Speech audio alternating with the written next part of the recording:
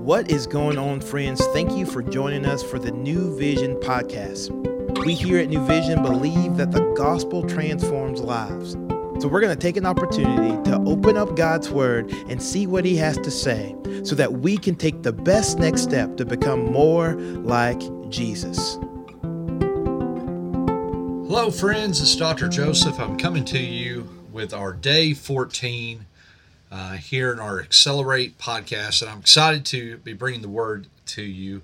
And I'm going to be reading and talking about 1 Peter chapter 4, verses 1 through 6. And so let me just read this passage to you, and then we'll have some comments. And so I'm going to be reading out of the New International Version. Therefore, since Christ suffered in his body, arm yourselves also with the same attitude, because he who has suffered in his body is done with sin. As a result, he does not live the rest of his earthly life for evil human desires, but rather for the will of God. For you have spent enough time in the past doing what pagans choose to do, living in debauchery, lust, drunkenness, orgies, carousing, and detestable idolatry. They think it strange that you do not plunge with them into the same flood of dissipation, and they heap abuse on you. But they will have to give an account to him who is ready to judge the living and the dead. For this is the reason the gospel was preached even to those who are now dead, so they might be judged according to men in regard to the body, but live according to God in regard to the Spirit. So, whenever we come to this passage, we remember the context, right? We always have to ask the context questions. We've already been discussing a lot of the context throughout the podcast, but just to kind of connect us from chapter 3 here into chapter 4, we remember that Peter is writing this letter using some code words here as far as like the church, saying about the church in Babylon. Well, he's talking about the church that's in Rome when he's talking about this. And he's talking about how they need to continue to see how their suffering that they're going through and the intense persecution that they're going through is actually for their benefit. And he even says earlier in chapter 3, verse 13, who's going to harm you if you're eager to do good? But even if you should suffer for what is right, you're blessed. He goes on to say, do not fear suffering that may come. Instead, be ready to give an answer for why you are suffering, which is to present Christ, right? And so he even goes on to say, it's better if it's God's will to suffer for doing good than for doing evil. For Christ died for our sins. So he's putting this whole relationship that we have in suffering, a relationship to Christ. In fact, I like to tie it in even thinking about whenever Peter, if you remember, he had denied Christ. He was frustrated with himself. The Bible says whenever Christ was here that he had gone out, he had wept bitterly. Get that picture down of just Peter just weeping bitterly. And then it says later on that he had gone out to fish one day. And while he was out fishing, he noticed there was somebody up on the shoreline. I've been able to be at this shoreline that was there cooking breakfast, and he recognized that it was Jesus. And he jumps out of the boat. He does an ugly swim up to the shore. I mean, he's going as fast as hard as he can, and he gets there, and there's Jesus. And what does Jesus do in this moment? He doesn't scold him. He asks him. He says, Peter, do you love my sheep? Lord, you know I love you. Feed my sheep, right? And he goes through this whole process, this 3 times. And it's Jesus affirming to him from this moment on, you are called to go and to suffer for my name, to go and boldly proclaim the gospel no matter what. Feed my sheep in this way. And Peter would go on, headstrong, sharing the gospel. In fact, we even hear later on of how Peter would later be martyred for his faith. And so the words that he's saying here in this moment were real words to him. Therefore, since Christ suffered in his body, in verse 1, arm yourselves also with the same attitude. Great question to think about. Yes, Jesus died for me to be saved. Am I willing to go through suffering so that others may hear about Jesus? What a great question for us to stop and think about. Think about those that have gone before us, that have given their life in order to share the gospel. Think about those that have gone before, those that have died for their faith, those that have died proclaiming Jesus, so you can hear the gospel here today. I mean, it's a powerful picture, but yet I want you to understand that same attitude is what we are to embrace as well.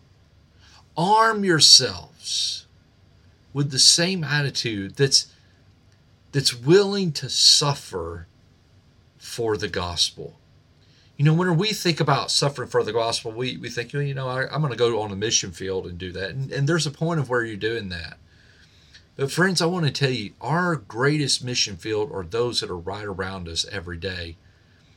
And that means that some people are going to see us differently. In fact, Peter goes on to say that, right? He says, as a result, he does not live the rest of his earthly life for evil human desires, but rather for the will of God.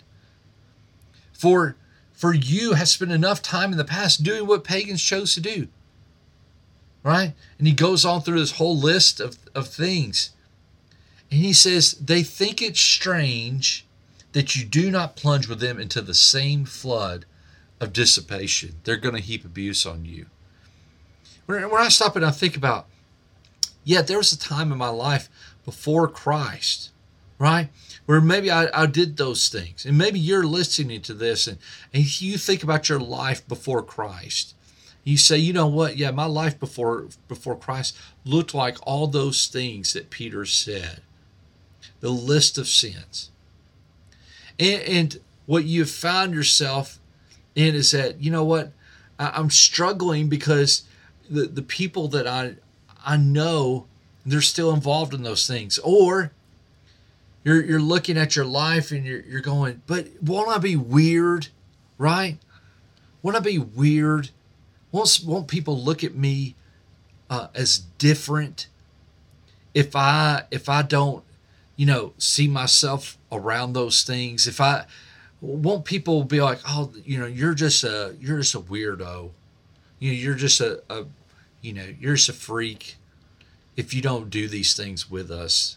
And here's what's happening, I believe, in the church today, is that for the sake of conformity and for the sake to not be viewed as different, we're seeing more and more compromise in the body of Christ today so that we won't suffer. Instead, we'll be comfortable. Friends, I'm going to tell you, especially in the agenda of the world today, the influence that the enemy, the devil, has upon the world today, friend, I'm going to tell you, to really live out the Christian faith, you are going to look different from the world. There are going to be some things that you're going to say no to in this world, while the rest of the world says yes. There are going to be some things. Now, that doesn't mean that you can't lose your Christian influence. You should be an influence. You should be a person that is able to speak into these situations. But understand as well, there reaches a point where we are going to stand apart from the rest of the world. There's going to be some things that are going to come up, some decisions that you are going to make, that you're going to be different from the world. But friend, understand and know, you are not alone in this. That's where the body of Christ, we come together and we encourage one another. We say, standing up for Christ, it's worth it. It's worth it. It's worth it all. Why? Because, we're going to have to give account one day. That's what Peter goes on to say. We're going to have to give account, just like those that are choosing to do the things of the world, they're going to have to give an account. We will have to give an account as well. And understand the gospel that was preached to set people free and to proclaim freedom, that's the same gospel that's our motivation that keeps us moving forward. It says, you know what? I know I don't have to look like the rest of this world. I can keep on following Jesus no matter what. I want to tell you, as a parent, that's something you're going to struggle with, is how to teach your children to look and live differently. And for maybe you as an adult, that's a struggle that you're facing. But here's the words that I want Peter's message, God's word, to come across to you in here. It is worth it. It's worth it. Every moment that you choose the things of Christ over the things of this world, friend, hear me when I say it's worth it. It's worth it to follow Jesus all the time. So arm yourself today with that same attitude. Arm yourself with that attitude that, you know, you may look a little different, but if it's for God and for His glory, friend, let it be. Let it be said of us. Guys, I want to encourage you, just continue just to listen on and listen for the next podcast. And we look forward to continuing just walking through these books of the Bible with you. God bless you guys, and we'll talk to you soon. Thank you for joining us today for the New Vision podcast. We hope that you have heard a word from the Lord and that you can better walk today in light of God's word. To find out more information about New Vision, we would love for you to follow us on Instagram at New Vision Life or look us up online at newvisionlife.com. And as always, we look forward to seeing you tomorrow.